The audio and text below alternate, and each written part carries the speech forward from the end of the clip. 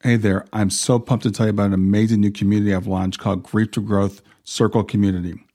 It's a space for people who are grieving to come together to support each other, and for people who want to know who we are, why we're here, where we're going, to have those conversations, all the things we talk about on the podcast.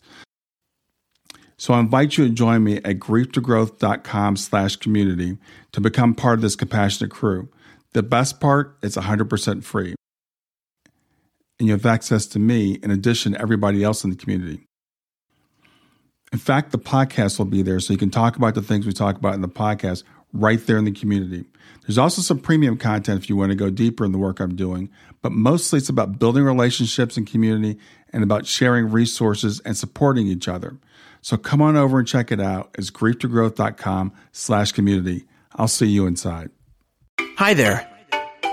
Welcome to the Grief to Growth podcast. Your host is Brian Smith, spiritual seeker, grief survivor, and life coach. Brian believes that the worst tragedies of life provide the greatest opportunity for growth. Brian says he was planted, not buried, and he's here to help you grow where you've been planted. In each episode, Brian and his guests will share what has helped them to survive and thrive. His sincere hope is that this episode helps you today. I really enjoyed recording today's episode of the podcast with Dana Stinson-Cumbie. Dana's a friend I met through Helping Parents Heal. She's a Shining Light parent. Her son Noah passed away a couple of years ago. Dana, in this episode, she tells us about some experiences she had, including a near-death experience and a shared death experience, and how these things happen at various points in her life, seemingly randomly at the time, but then as it makes sense looking backwards. And she talks about how she survived the passing of her son, Noah, and how she goes by, getting by day to day, like all of us Shining Light parents do. So I hope you'll listen. Make sure to listen for details in the first near-death experience, because that's going to come back later in another experience that Dana has later in her life. And now, a brief word from our sponsor. When I decided I was going to do a podcast, I knew there were more moving parts than most people expect. How do you record a podcast? Where do you host it? How much will it cost? Do I need special software? How do I distribute it? All these questions were in my mind. I was all set to go with another podcast hosting company. Then I heard about Anchor. I believe that Anchor is the easiest way to make a podcast. Anchor gives you everything you need in one place. You can use it right from your phone or from your computer. Anchor is not only free, you can even make money from your podcast with no minimum listenership. Anchor's creation tools allow you to record and edit your podcast so it sounds great. They'll even distribute your podcast for you so it can be heard everywhere: Spotify, Apple Podcasts, Google Podcasts, and many more. So download the Anchor app or go to anchor.fm to get started. That's Anchor, ANCHOR.FM as in FM radio. And now back to our episode. So, welcome everyone to a new episode of Grief to Growth. I am Brian Smith, your host, and today I have with me Dana Stinson-Cumbie. And Dana is a fellow Shining Light parent. She's also a member of Helping Parents Heal. And I met Dana a while ago, I guess, through Helping Parents Heal. Yes. I did Dana's radio show, and today Dana's returning the favor and doing Grief to Growth with me. So, welcome, Dana. Thanks for being here. Hello. Thank you. So, we talked about, you got a really fascinating story, a lot of things I think we have in common, a lot of things to talk about. So, but let's start with, I think you said when you were like 12, you had a near-death experience? Yes, we had moved to a new neighborhood, and of course you can tell by the accent, I'm from the South, and this particular area was North Carolina. I'm in Georgia now. Mm-hmm. And at the time I was 12, and you know how it goes when you're 12. You're not quite a little kid. You're not quite a teenager. Mm-hmm. And you're just, sorry about that, you're eager to have friends, have friendships. And at the time, I had met these girls that were 14 and 15 years old. And they were like, come spend the night with us. We're going to the movie. You know, we'll introduce you to these people. And I begged to go. And so I got to go. We did go to the movie, And later that night, they wanted to play a game, which I'm sure is probably familiar, and it may not be, to a lot of parents, called the pass out game. Yeah, I've heard that. I thought that was a pretty recent thing, though. No. Oh, okay. There may be different ways of doing it, Uh-huh. but at this time, of course, I just was eager to fit in. And I was the smallest one there, very tiny, didn't weigh a lot.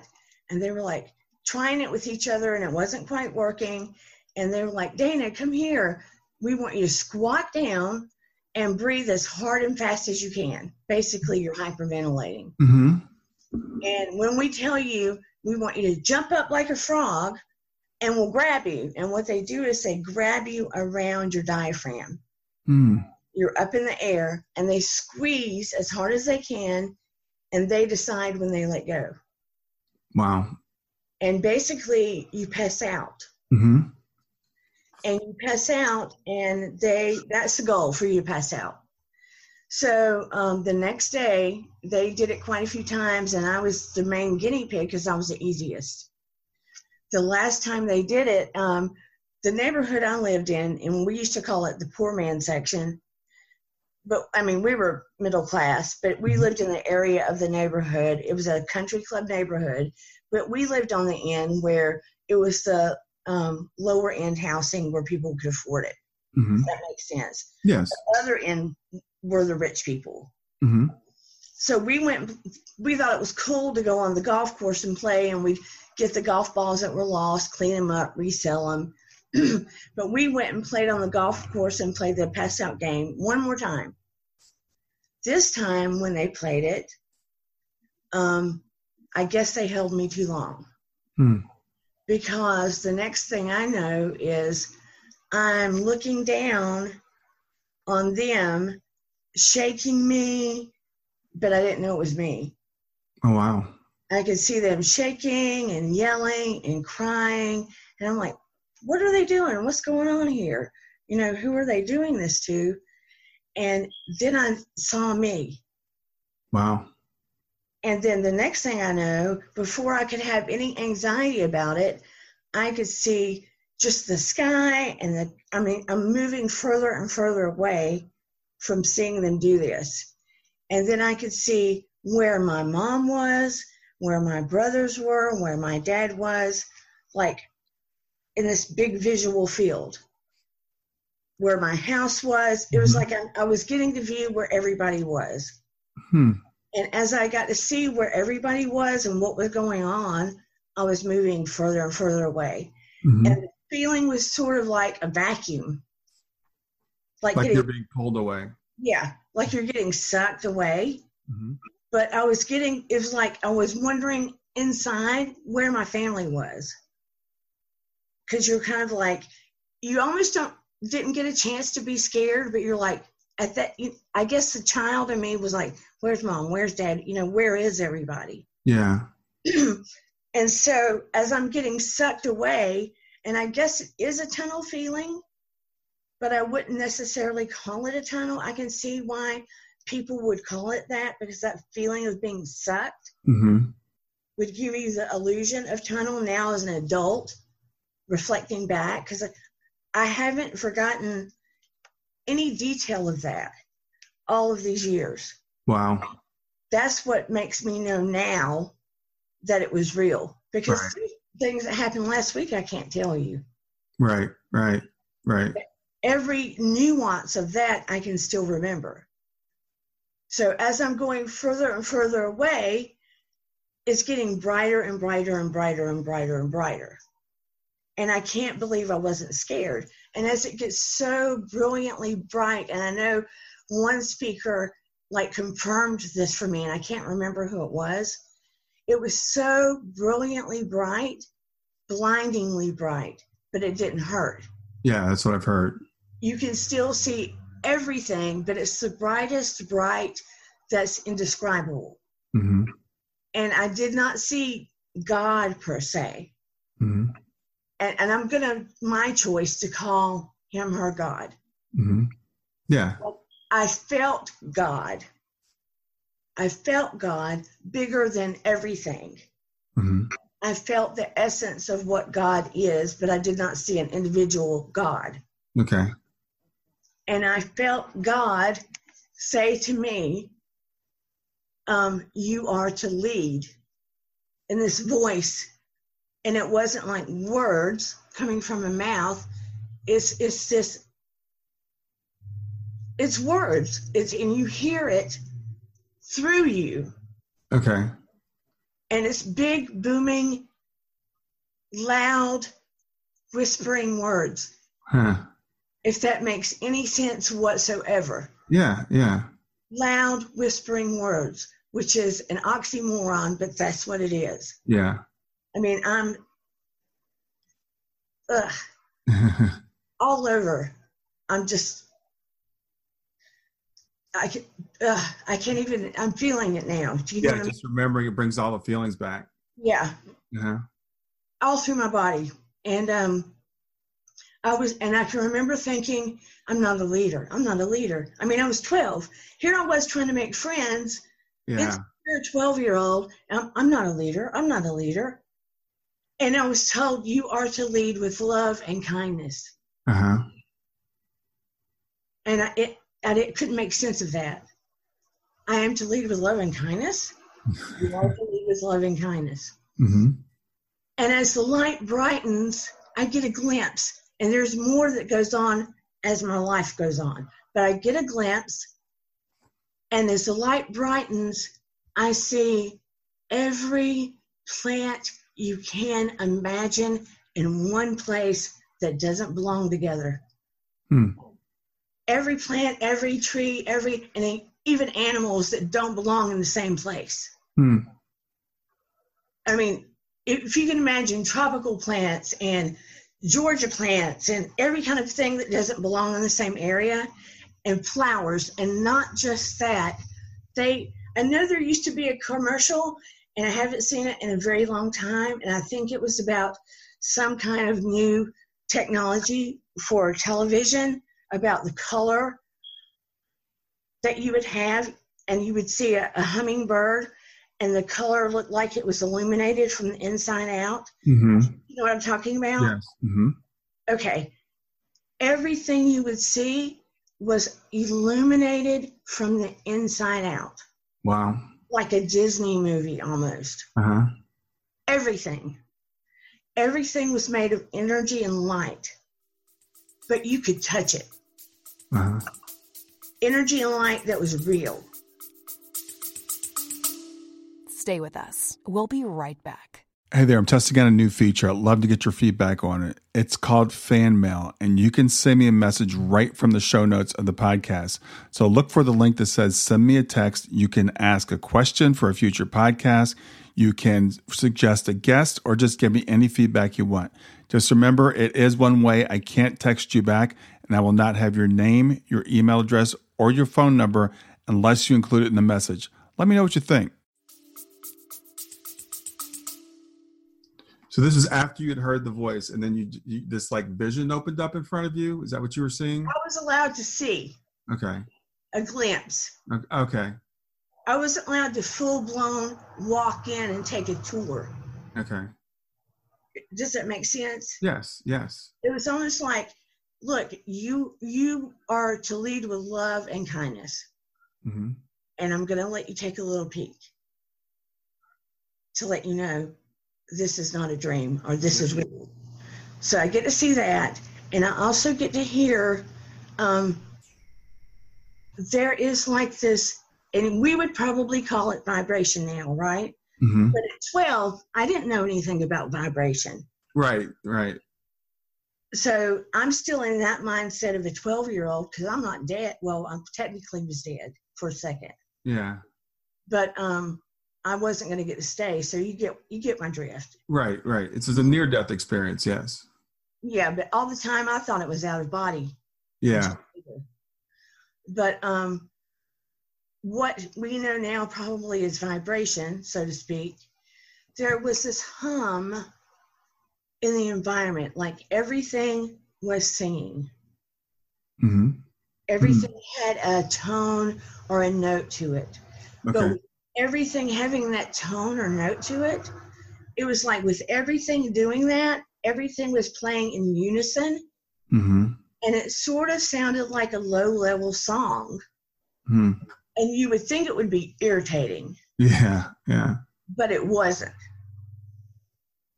It wasn't. Mm-hmm. It was soothing. It was kind of like something that just kind of moved through you. Mm-hmm. That was a part of you. So it didn't irritate you because it was literally a part of you. Wow, okay. Does that compute any? It does, and it's interesting because as I'm listening to tell this, it sounds so many familiar elements from near-death experiences that I've heard before. The blinding light that doesn't hurt your eyes, the colors that are illuminated from within. It's not like, because here, of course, light reflects off of things, so things don't have their own vision. You can only see something and light's reflecting off of it. But so yeah, everything you're saying makes perfect sense to what I've heard before. And let me tell you, there were colors that I can't even begin to try to describe. Mm-hmm. There is no color here that there is there. Yeah. The depth and richness is not here. Yeah. Yeah, what I actually kind of I wonder because there are animals here that can see colors outside of our range of vision. Hummingbirds, or not hummingbirds, but bees, for example, can see ultraviolet. Yeah. So I think things here maybe appear differently than we can perceive because of our physical limitations. So I wonder if when people do that, when you cross over and you're seeing these things, it's because you're seeing through your spiritual eyes, which are not limited like our physical eyes are. Right. And I always wondered, even with that experience, because I'm still in a human body and I'm still now, Mm-hmm. and I'm still learning because I don't know everything. Mm-hmm. I still question, how are we seeing all of that without the physical body, right? Right. But God or our creator had to make a way because I was seeing all of that. Yeah, exactly. And so as a kid, let me revert back to that. And I got to see a stream of water. Mm-hmm. I got to see a stream of water, and I got a glimpse of a distance, and it's about to end soon, of a building out in the far distance. Mm-hmm. And it looked like it had 1 million carvings on it. Mm-hmm. And it had pillars on it. And it was out in a misty distance. And I kept thinking, a building? A building. Yeah. And I never understood it. And before I knew it, I was known that, okay, this is enough. You have to go back. Mm-hmm. And before I knew it, I was slammed back into my body, and I was getting shaked, and my face was being shaken, and they were crying, and I was like, what's going on? And they said, we thought you were dead. So were you given a choice to come back, or did you just know you had to come back, or how did that work? No, I didn't get a choice. No. At that time, I didn't get a choice. So you just were set back, basically. Yeah, and when I came back, it was almost like I was sucked back and slammed. Mm-hmm. Like when you lose your breath. Have you ever lost your breath because you hit something hard? That's what it felt like when I came back. So it was very unpleasant. Yeah. So I go back and I tell my mom what happened, and you could see she was really shaken. Yeah. And part of her believes, but because of the staunch Christian teachings, part of her was keep your mouth shut, don't go and play with them anymore. Yeah. And don't talk about this to anybody. Well, it's so interesting you bring up the staunch Christians teaching, because I was brought up in that same tradition, same background, staunch Christians teaching, right? So we're taught that Jesus is preparing a place for us in heaven, that we're all, when we die, we're going to go to heaven. But when you talk to someone about a near-death experience and you say, I've actually been to heaven, then they shut that down. They say, don't talk about this. Right. And like it's a sin, like it's evil to talk about it, like it's something of the devil, and then you feel ashamed, and it's awful. Yeah. And you're diminished for it, and it's terrible. And then when you're a kid, you're made to feel, I don't even know how to explain it, almost dirty. Yeah. So I said, did you talk about it after that, or did you just not talk about it at all? I tried to talk to my mom again, and she was just so freaked out. Mm-hmm. And then I tried to talk to my dad about it, and he just said that he was sorry that it happened. He was a little more open. Mm-hmm. He knew for some reason that I was a little more sensitive to things. He couldn't really help me, and he was the one that guided me to the library. Oh, okay. So I went to the library, and this is before computers and stuff. Mm-hmm. And I found, and I don't even know how or why I found it, because again, at the time I thought, and I didn't even know how to express out of body. Okay. Didn't know anything about those. So, but I ended up, and Lord help me how I did, with a book called Life After Life. Wow. Okay. 12 years old, my mom and the boys were at a YMCA baseball game, and the library was close by. So I go and end up with that book by Raymond Moody. Wow. Okay. 12 years old. That's a little deep, I think. So did you go to the spirituality section? I mean, how did you come across that book? I have no earthly idea. Yeah, that's weird. Yeah. At 12, back, in that day before computers. So, I mean, it stuck with me. And again, we were in North Carolina, and it kind of gave me an aha moment. So you checked out the book and read it, I assume? Yeah, I read it a couple of times. Okay. And made notes. Yeah. Because it started speaking to me about what probably happened. So you were like, okay, so this is what happened to me. Yeah. Okay. Because somebody needed to help me make sense, because I was sort of scared to death. Yeah. Because, because I explained to Mom what I saw them doing. Mm-hmm. That's what really terrified her. Because you explained to your mother that when you were out of your body, you explained what she was doing. And what my brothers were doing and what my dad was doing. So she had evidence that you had this experience. Yeah. Okay. So there was no way to say, you're just making it up, or you passed out, or you had a bad dream. She was just like, that could have killed you. Yeah. Yeah. Don't ever do that again, Well, yeah. So fast forward years into college, mm-hmm. We moved to Georgia. And I had changed my major from dance and journalism to psychology. Okay. And I moved to a university, and I was in psychology, and there was a class in psych that said staff, that it was taught by staff. Okay. And it was called, oddly enough, Psychology in the Brain. Mm-hmm. Don't know why they named it that, but I was like, okay, we'll see what this is about. So I sign up, and I go in this class, and there's two professors leading the class, and it is Raymond Moody, and it's William Roll. Wow. Do you know who he is? I don't know who William Roll is now. Okay, William Roll is one of the profound researchers in parapsychology. Okay. And we all know who Raymond Moody is. Yeah, yeah. So I had a long talk with him about reading his book and what had happened. Mm-hmm. And he said to me, you did not have an out-of-body experience. You had a near-death experience. And in order for you to have had that happen with the pass-out game, your heart had to have stopped. Wow. Because from what the girls said, I was out of it for a good 4 minutes. Oh, wow, that long? Yeah. Wow, okay. So anyway, the pieces started coming together, because what are the odds?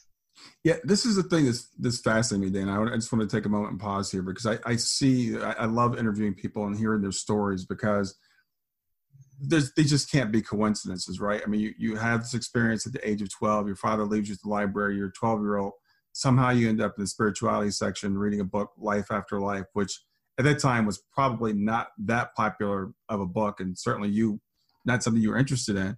But you read that, and then you walk into class and you meet Raymond Moody, probably 6 or 7 years later? Yeah. Wow.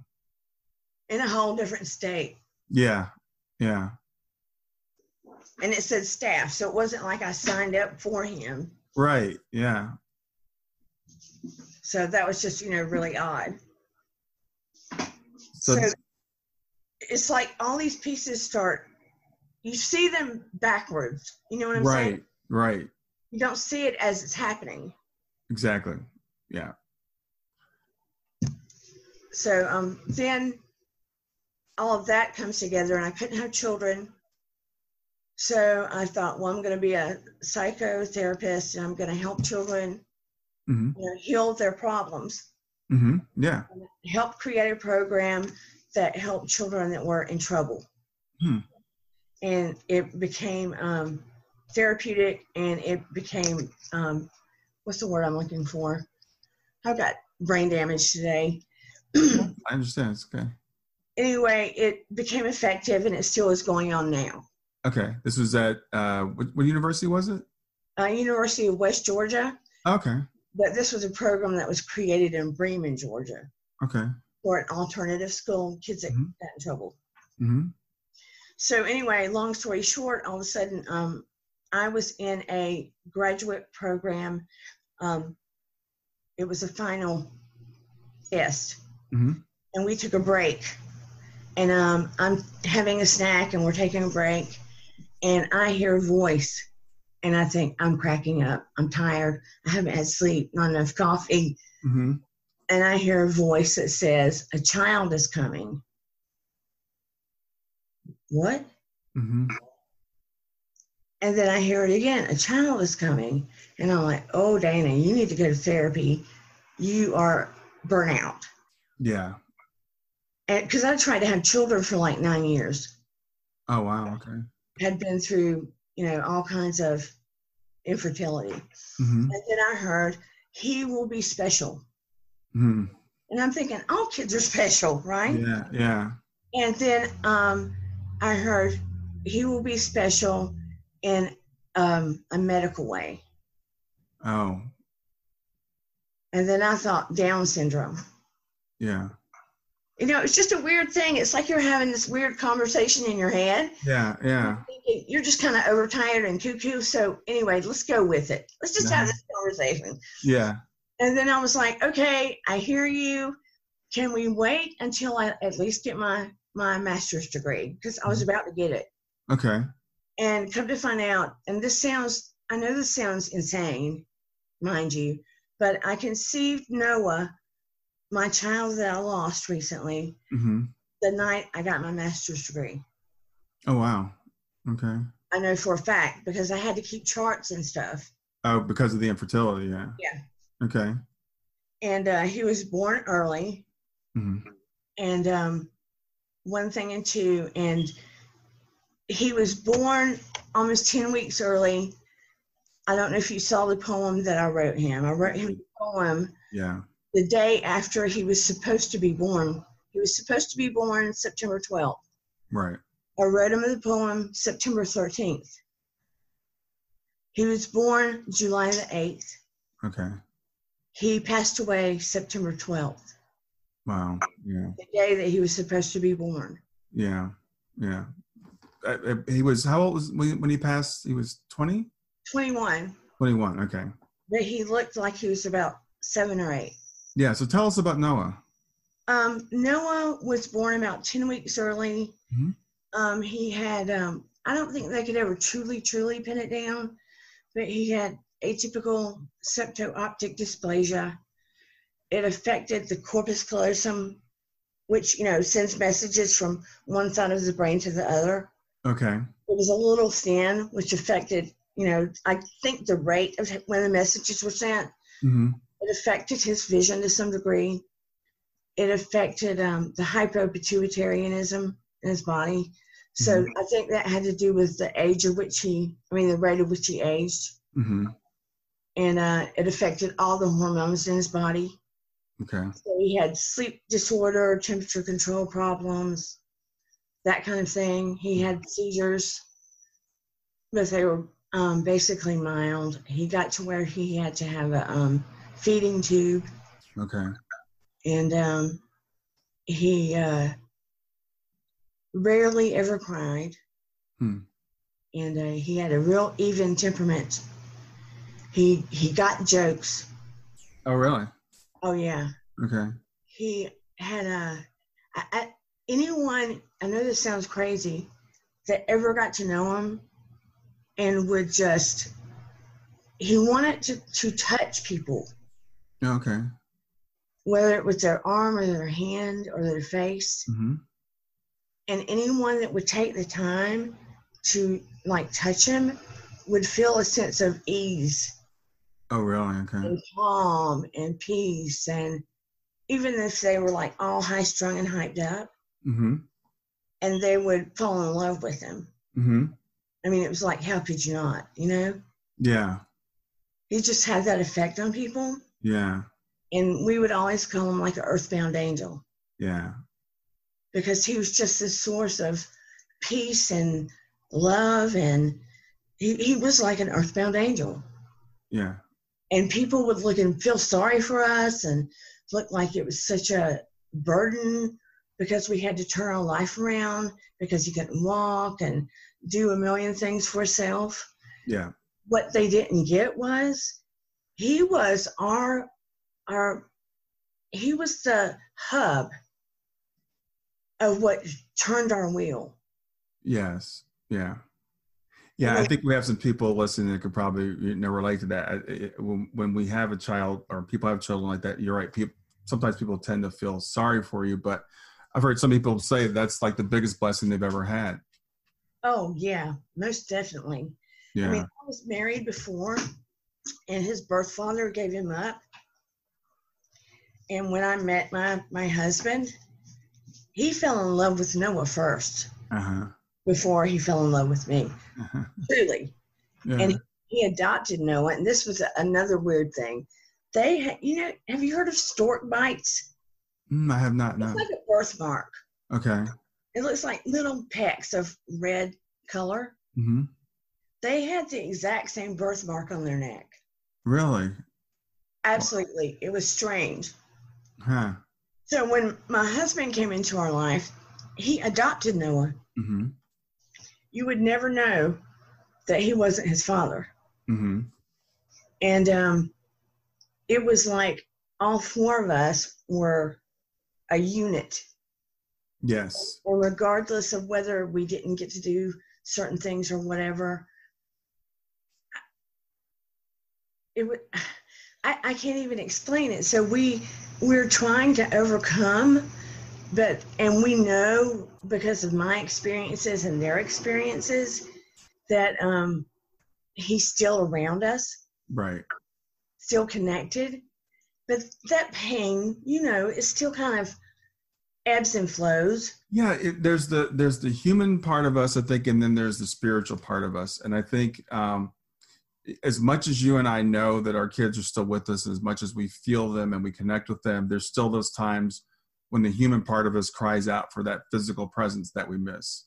Yeah. So I think that's perfectly normal and natural. I think anybody who's lost someone like that kind of goes through that same thing. It's a back and forth. It's living in two worlds at one time. Yeah.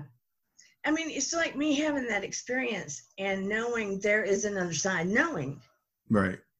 There are times in my life where I was like, did that really happen? You know what I'm saying? Sure. Really there? And knowing that you know, mm-hmm. There's a sense of peace about that. Yes. And I used to go, why did that happen to me? But now that I've lost Noah, some part of me goes, aha, now I know. Yeah, it prepared you. It's almost like it had to happen to me so I could survive this. Yeah. It's, with me, I had this intense fear of death growing up because of my religious background, the fundamentalism and the fear of God and hell and all that stuff. So I did so much studying on the afterlife and near-death experiences and after-death communications and all that. So I had this fear of dying early and suddenly. And it's weird. That's what drove me to do all this. But then when Shayna passed away 4 years ago, I was kind of ready. I mean, I wasn't ready for her to pass away, but I never doubted where she was. I never doubted that she was okay because I had done all this for whatever reason, so it's like you said, looking backwards, all those things that I went through made sense. And Shayna dropped little hints about like, she didn't think she was going to live very long. She wasn't going to be here very long. And again, you kind of ignore those things because it's your kid and you think this is not really going to happen. But after it did happen, then I realized those things, I think, prepare me so I can at least survive it, because otherwise I don't know what would have happened. Stay with us. We'll be right back. Hi there. I'm really excited to tell you about my latest ebook. It's 4 lessons that you can learn from the near-death experience without going through all the trouble of dying to learn them. I've been studying NDEs for several years now. I am completely convinced that not only are they 100% real, but that there's some very universal wisdom that we can get from the near-death experience. And I've distilled that down in this book into 4 short lessons. And I've also given you all the reasons why I believe that NDEs are absolutely real. So go to www.grieftogrowth.com/NDE lessons to pick it up for free. www.grieftogrowth.com/NDE lessons. I hope you enjoy it. It's really odd too, because weeks before we lost Noah, he'd had some episodes and we'd have little emergencies with him. Mm-hmm. And he had a few miracles along the way, literally miracles, where we were going to lose him and then we'd call him the comeback kid. Uh-huh. Because he'd fight against the odds and we'd get him back. Yeah. And we were like, thank you, God. Because they'd tell us he's not going to make it. We'd get him back. Mm-hmm. And, you almost expect it, right? Yeah. Something leading up to it. And this sounds crazy too, but when you have a kid that can't talk like you and I, mm-hmm. which he couldn't, mm-hmm. his voice was affected. He could make sounds. And every once in a blue moon, we'd get a random word that he could get out. Mm. And it was like better than a lottery. Yeah. You know? But he and I, because I was alone with him for 4 years, and maybe God prepared me in that way too, it was like he and I on the inside, and it's sort of like what I told you when I got that experience, and it wasn't really words. Mm-hmm. It was like this loud whisper. He and I would talk all day long, it felt like. Yeah, you had that intuitive connection. Without the words. Yeah. I could feel him. And I think he could feel me, Mm-hmm. So it wasn't like we weren't communicating. Right. So weeks before he passed, I kept getting these little blips of, like I was getting warned. Yeah. Like it was coming down the road. Mm-hmm. And I was like, I'm not going there. Right. I don't want to see or hear this. Mm-hmm. Like pushing it away. Like your fear is just getting in the way. Yeah. And now I know what was happening. Yeah, you're being prepared. Yeah. I was getting forewarned, and I just didn't want to hear it. Mm-hmm. And I can't deal with it. But and I know that what still bugs me is when they came out, they were trying to get him ready, and they said, do you want to come in while we're coding him? I hadn't slept in 2 days. I'm so tired. And I've worked in hospitals doing psych. Mm-hmm. I wasn't a nurse, I was psych. Right. But I knew what that was, but I was so exhausted, it didn't click. All I thought about was, I'm going to get in there to Noah. Mm-hmm. And I walk in there, and they're doing CPR and coding him, and he was gone. Mm. And I just go straight to him and start singing. Oh, yeah. Yeah. And then I say, get all the stuff off of him. I need to hold him. Yeah. So they send me out and get it all off of him. And he was still small enough. He was 75 pounds for me to hold him. Yeah. And even though they said he was gone, all of a sudden I got like so calm, as though he had not gone, because I could feel him. I could feel him as though he hadn't left. I could feel him in my arms, through me, around me. I could feel him. Mm-hmm. And I didn't want to let go because he still felt here. Yeah. Not body, him. Right. Yeah. Well, yeah, he was still here. I mean, he is still here, but his body had stopped, functioning at the time. And I really loved your question the other night when Monday night we had Gemma Deller on, the medium, and you asked, could he feel me? Could he hear me singing to him? And she said, yeah, absolutely. Because, I don't like to say was, he is still here. He was and is still here. So I think that, he definitely knows what happened. He knows that you were there for him, of course. Thank you. Yeah. And I do have to, I don't mean to talk so much. I didn't even know I was. I guess it's nervous energy. No, this is what we're here for. But the part 2 to the seeing the other side, another one of my professors, and this was just a few years ago, her name is Tiprat Shimram.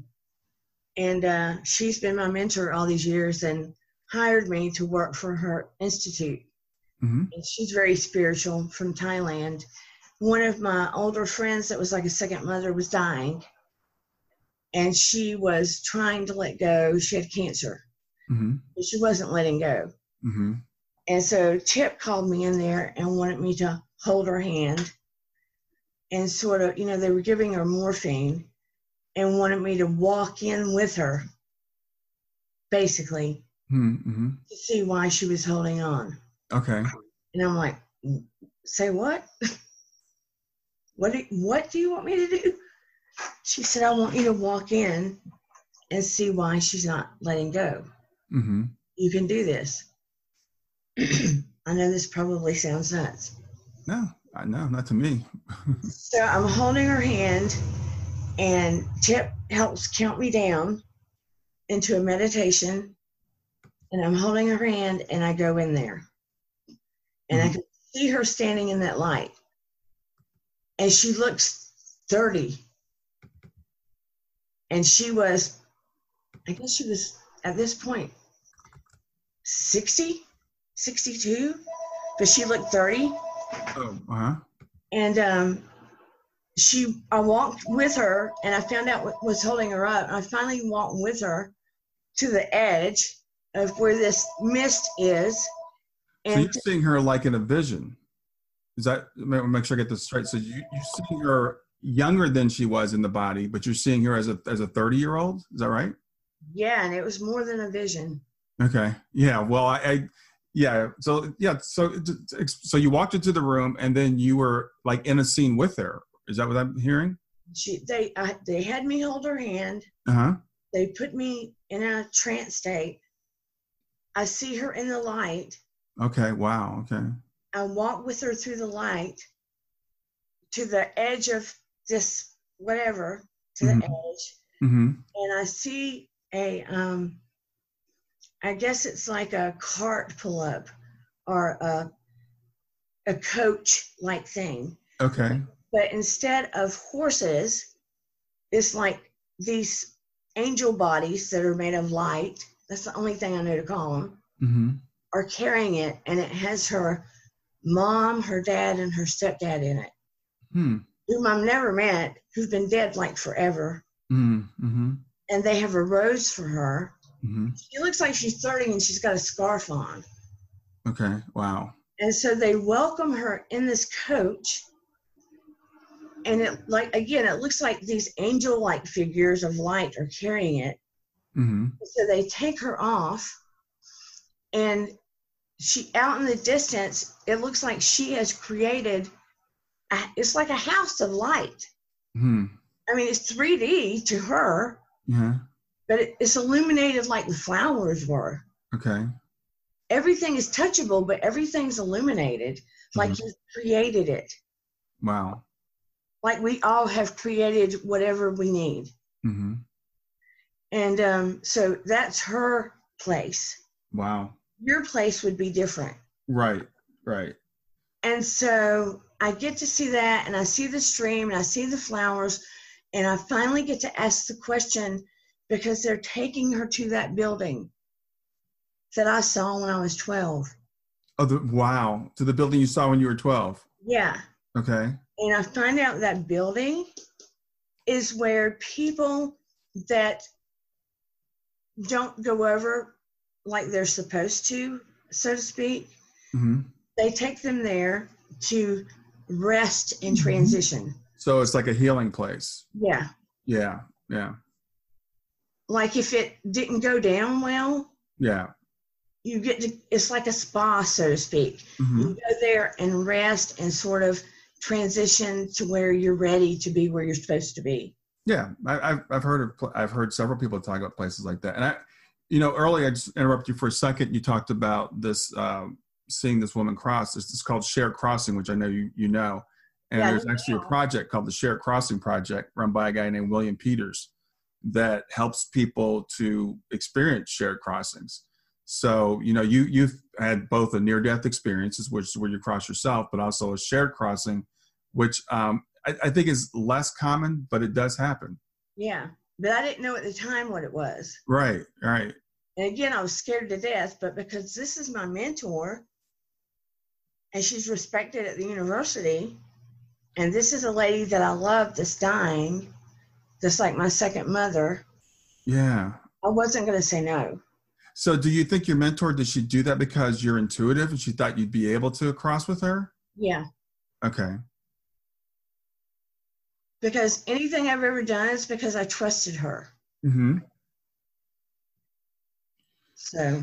Yeah, that is amazing. So you've had, these experiences, and as you said, kind of looking back through your life, you can see how they make sense. And Noah passed, how long ago has it been now? This September will be 2 years. Okay, so it's been a couple of years. And how are you learning to deal with Noah being in his new place? Well, I couldn't go back to doing psychotherapy. Not saying that I never will, but at some point, his care, and then I have my daughter Eden. Mm-hmm. But how old is Eden? Eden is 17. Okay. But his care got more intense, mm-hmm. and a lot of people were afraid of taking care of him. Mm-hmm. And then you get to where you think, I'm the one that knows the most, because I was like a walking medical book. Yeah, you get to be an expert. Yeah. Yeah. So I had gotten to the point where I just stopped doing therapy and stopped doing hospital work. Mm-hmm. So when he passed, I didn't feel like I was in a place where I wanted to do it. And so I started teaching English to children in China, because I felt like, where can I give some of the love that I have for Noah mm-hmm. to kids and interact with them in that way? Okay. Because I could still interact with him even though he was 21, because of some of his limitations, like a kid. Yeah. And I needed it. Yeah. I just needed it, So that's why it's like a classroom right here. Oh, okay. So that's what that is. So you teach children in China English over the internet. Yeah. Wow. Okay. So this is like one of those folding, the separators. Uh-huh. And I just turn it into a mock classroom. Okay. So it's not a real room. It's just a piece of yeah, just a partition. Yeah. Yeah. So I do that, and I still have people that I used to do therapy with or spiritual work with mm-hmm. that will call me and say, can I talk to you? Mm-hmm. So I do some of that, but, and then, swim or exercise or meditate or read or whatever I can. Sometimes I go out in the pool and I yell at the sky. Yeah. Whatever it takes. Like, it was Noah's birthday, and I baked a cake and we talked to Noah. Right. And I light a candle in front of Noah's picture every day, every night. Yeah. Keep him in your life. Yeah. We haven't been able to take everything out of his room. I haven't been able to do it yet. Yes. So I go in there every night, and a lady made a bear out of one of his shirts. Mm-hmm. And I go in there every night and kiss him goodnight. Yeah. And tell Noah goodnight. Mm-hmm. It's interesting when we have kids cross, some people say you need to let them go and it's unhealthy to do that. I totally disagree with that. I think it's just the opposite. I do the same thing with Shayna. I have a big pictures of her all over the place. She's on my lock screen on my phone. She's my screensaver on my computer. We've got pictures in the house. And I keep her as part of my life. I want her to be part of my life until the time that I cross to be with her. Yeah, that's ridiculous. I mean, they're a piece of us. I mean, when I lost my dad, it broke my heart. Mm-hmm. But I feel this invisible silver cord, like a balloon, still attached to Noah. You said I just got goosebumps. I completely know what you're talking about. And I can feel him every day. And like the other day, like the feathers, the other day I'm sitting in my screen porch, closed in screen porch. I'm doing feedback for my kids in the class. And my dog is walking around, my English bulldog. And I'll look down and he's over here, and I'll look down to my foot to the right, under my foot, mind you, and it's in there, is a feather, and it's not dirty, it's clean. It's real fluffy white here, and it's a light tan here, right under my foot. Yeah. What are the odds, right? Yeah. And on his birthday night, after we got through talking about him, and we had the thing with Emma. Her name's Emma, right? Gemma, yes. Gemma. Twice, and it's probably in the video, twice I got my head touched. While we were talking. Yeah. So, I mean, things happen all the time. Yeah. They definitely send us signs. If we're open to them, they will send us signs for sure.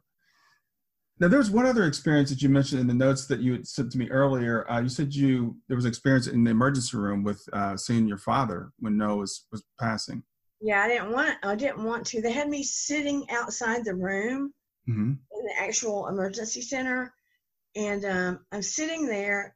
And my dad had passed. He passed away 4 years ago, and we were really close. And I'm looking to the left down the hallway a little bit, and I see this man turn towards me, and he's just looking at me and staring at me in the eye, and exactly like my dad. I mean, to the T like my dad. And I'm like, my dad's here. And I'm talking to this nurse, and I'm like, my dad's here. And she goes, well, do you need to go talk to him? And I said, no, I need a hug. And she goes, well, go get a hug from your dad. I'm sure that he'll come here and support you. And I'm like, my dad's dead. Oh, wow. And I know she thought I was crackers. Or she probably thought I was overtired. And she just looked at me, and she just smiled and patted me on the shoulder. Yeah, of course. And I'm looking again, and he's still standing there. And I'm thinking to myself, my dad has come to get Noah. Yeah. And then part of me is like relieved my dad's there, and then part of me is scared to death. And I'm like, no, I don't want you to come get him. Yeah. Yeah. Well, you heard Gemma the other night. Someone asked, she said, was my daughter ready to transition? I don't think she was ready to die. Use a common word, I guess. And she said she looked scared and she looked surprised. And she asked Gemma, the medium that was speaking to us the other night, she said, was she not ready? And so Gemma said, no, it wasn't that she wasn't ready. And you didn't see fear on it. What you saw was surprise, because she saw a maternal figure coming to get her. And I think at that time, her eyes had been open, and she saw, across the veil, and she saw the person coming to get her, and she was surprised to see her. Just like you have this ability, it seems like, to see across the veil periodically. It's thin, it's pretty thin, I think, but some people have the ability to kind of see through it. And there have been times when you've been able to see through it. So you probably saw, or not probably, you saw your father coming to get Noah. Yeah. Sometimes you wish you couldn't. Yeah. Yeah. Yeah. I guess we all want what we don't have, right? Because I've never had an experience like that. So I don't know. I've never had a near-death experience. I've never seen, I've had lots and lots of signs. I've had, fantastic medium readings. But I know there's a maybe a burden, I guess, that comes with that also. I don't know. Yeah. Because, you don't always get what you want, and you can't just knock on a door and say, hey, can I speak to so-and-so? Right. You know what I mean? Yeah, exactly. Yeah, it's interesting because I work with a lot of mediums, and I remember Suzanne Giesman, whose mother passed away not too long ago, and she was saying that I guess for quite a while she wasn't able to really communicate with her mother like she expected to be able to. So, we don't always, like you said, we don't always get what we want. I know you can't just call up Noah and say, hey, and have a conversation with them, or, see him or anything. So there's still the part of being human that's still really tough that everybody has to deal with, I guess. Yeah, because at first, we would get things like his toys would go off. Mm-hmm. Or they would, like, one toy would say, I love you, and it wasn't programmed to say that. Yeah. And Stephen and Eden, we'd all run in the room so we could hear it. So we would know we weren't crazy. Yeah. That kind of thing. But then it slowed down and we were like, oh no. Yeah. So do you still get signs from Noah periodically? You said you got the feather just the other day, so you're still getting signs from him. Yeah, we get them periodically. I mean, it slowed down a little bit, and I'm sure that, people have jobs on the other side. Yeah. People have things to do on the other side. So I'm sure they can't just entertain everything we want all the time so we feel better. Right. Yeah, well, they do. But what I've also been told is, they're always just a thought away. So I guess it works both ways. I think sometimes when they're near, they put the thought in our head and we think of them. Another way it also works is when we think of them, I guess they come near. Yeah. So I think they're not with us every day. They're not with us all day long every day. Just like they wouldn't be, if they were here, physically. Right. I mean, I don't want to drive anybody crazy. What if we did that to our wife or our kid here? Yeah. 24/7. Yeah, just follow them all around every day and just all day long and just, pulling at their sleeve or whatever. Sure, I understand. So, I really wanted this conversation with you because I like what you said earlier about, we can't see how things are looking forward.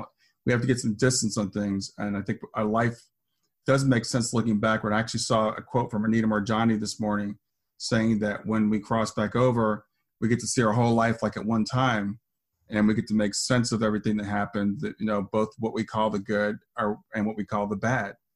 And the thing is, I think about being a human being and being in this life is where faith comes in is having faith that that's going to happen, that it'll all make sense, at some point, even the things that we think were really bad while we were here. And I think that, when it first happened, you want to be mad and upset, or I did. I wanted to be mad and upset and be like, why did you give me him to take him away? Yeah. But then I thought, I better keep my faith. Because that's the only thing that lets me know I'll get to see him again.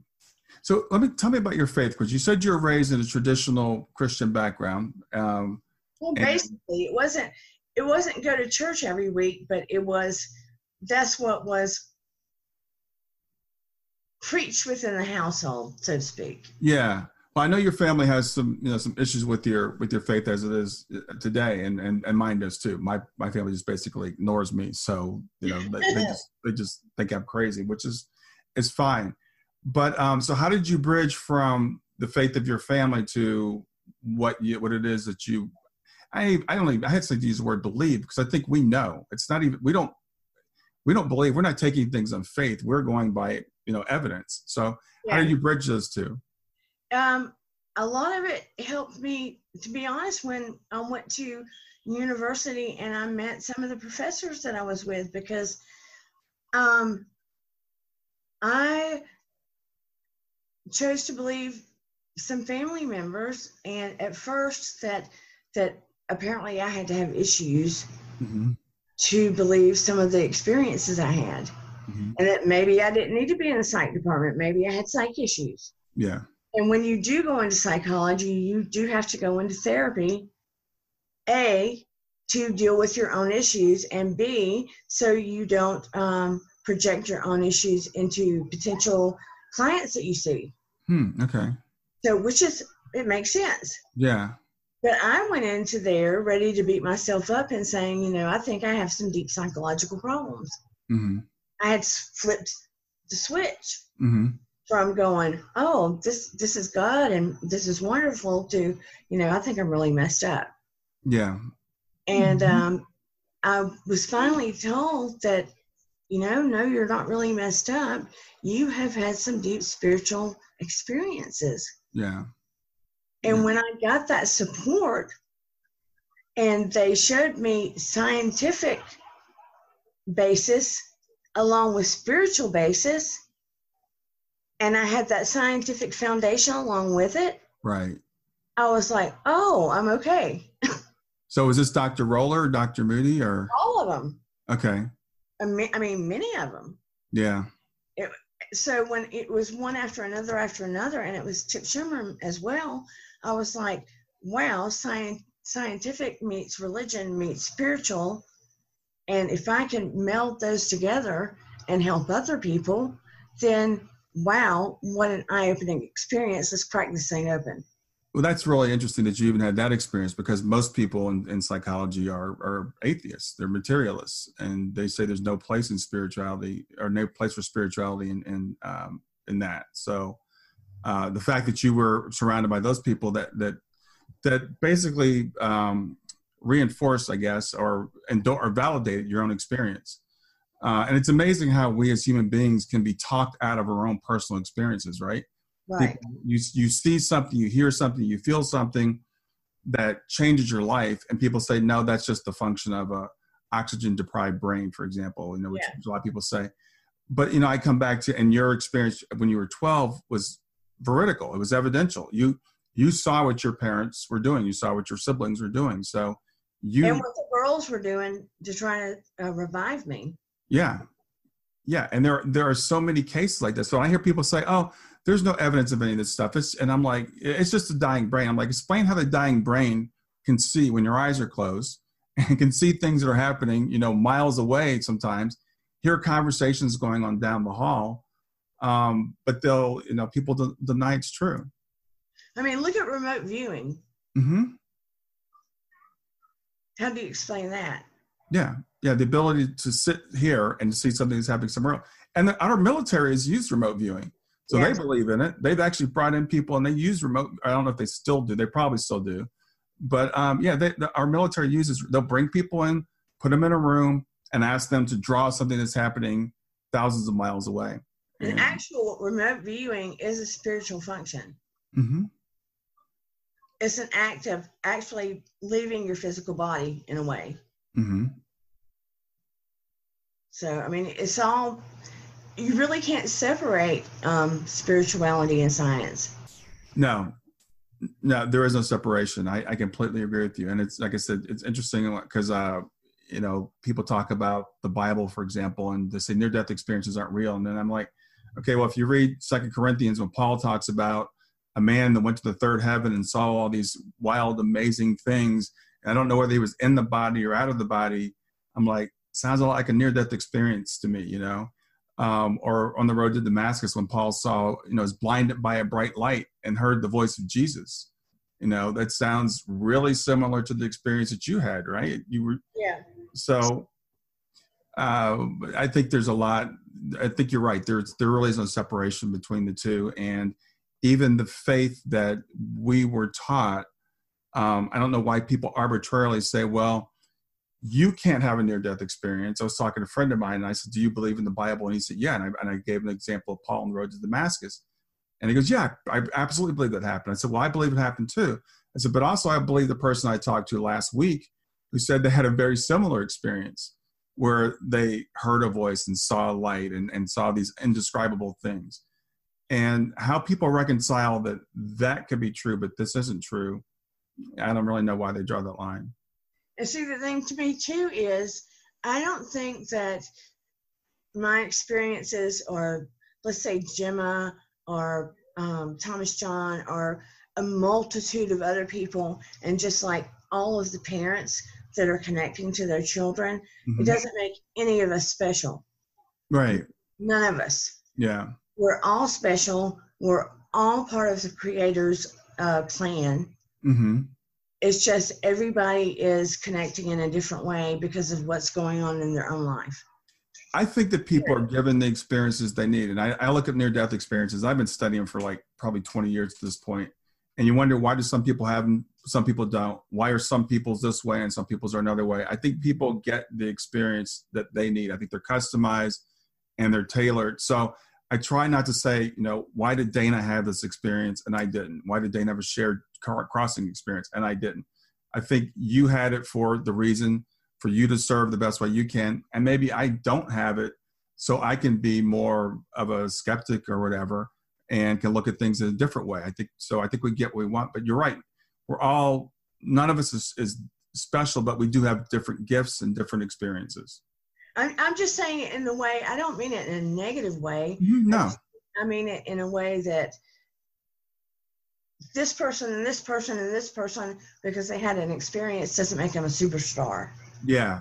Yeah. You know what I'm saying? No, I do. I was having this debate with a friend of mine who's a medium, and she, I was like, it's actually both. We're all the same in one sense, but we're all also unique. Yeah. We all have a unique gift. We have a different way of expressing ourselves. And this person happens to be like a fantastic medium. Exactly. And she's like, well, you can do what I do. And I'm like, no, I can't do what you do. Now, maybe with training and stuff, I could learn to be something like that. But no, you have an ability that I don't have, and that's okay. I have an ability that you don't have. We're all different parts of a puzzle, and we all have our roles to play here. So I think someone like yourself, we're giving these experiences and these gifts to use, or that you use the way that you use them. And I have things. Yeah. So, it's been really great talking to you. I really appreciate you doing this. I know you were a little bit nervous about doing it. Yeah. But, almost canceled. Yeah. Well, I could told you, I don't make you uncomfortable, but, I love having these conversations and illustrating to people that, sometimes the worst things we think we're going through, I'm sure when you were going through that period of infertility, you thought you were never going to have a child, finding to have a child that's going to have the needs that Noah had, you might have been, worried or concerned or upset about that, but turning out for him to be the great blessing that he's been, in your life. So if we can all just have faith that, things will work out. If they're not working out right now, that's the message I want to get to people. And also that some of the worst things, what we think are the worst things in our lives, can actually lead to the greatest growth in our lives. And one day we'll all look back on the whole thing, and I think it'll make sense. Yeah. And I still have Eden. And again, I've been trying to navigate her to the helping the siblings group. Yeah. Yeah. Because I saw the podcast you had with the other co-creator of the group. She mentioned it. Mm-hmm, with Elizabeth. Mm-hmm. I think my daughter really needs that. So, I was talking to someone earlier today, someone I'm coaching, and we were talking about her other two daughters. Her daughter passed away. The thing about kids, especially teenagers, preteens in that age, they process things different. Well, you know this more than I do. They process things differently than we do. And our daughter, Kayla, was 18 when Shayna passed. And, she just had to do things her own way. So we're hoping helping siblings heal group will take off. And I know people are working on it. I think getting the kids to cooperate and to interact is a bit of a challenge. Yeah. I can see that. Yeah. Well, Dana, thanks. I really appreciate you doing this. Well, thank you very much. You made me feel more at ease. I appreciate it. Oh, well, you're a pro. This is what you do, right? You're with your radio program. I don't know about pro, but I appreciate it. Yeah. Yeah. All right. Well, I'll talk to you later. All right. Bye-bye. Bye. Well, that's it for another episode of Grief to Growth. This is your host, Brian Smith. Reach out to me anytime at grieftogrowth.com. That's GRIEF, growth.com. I look forward to hearing from you, and I'll be back with you with another podcast soon.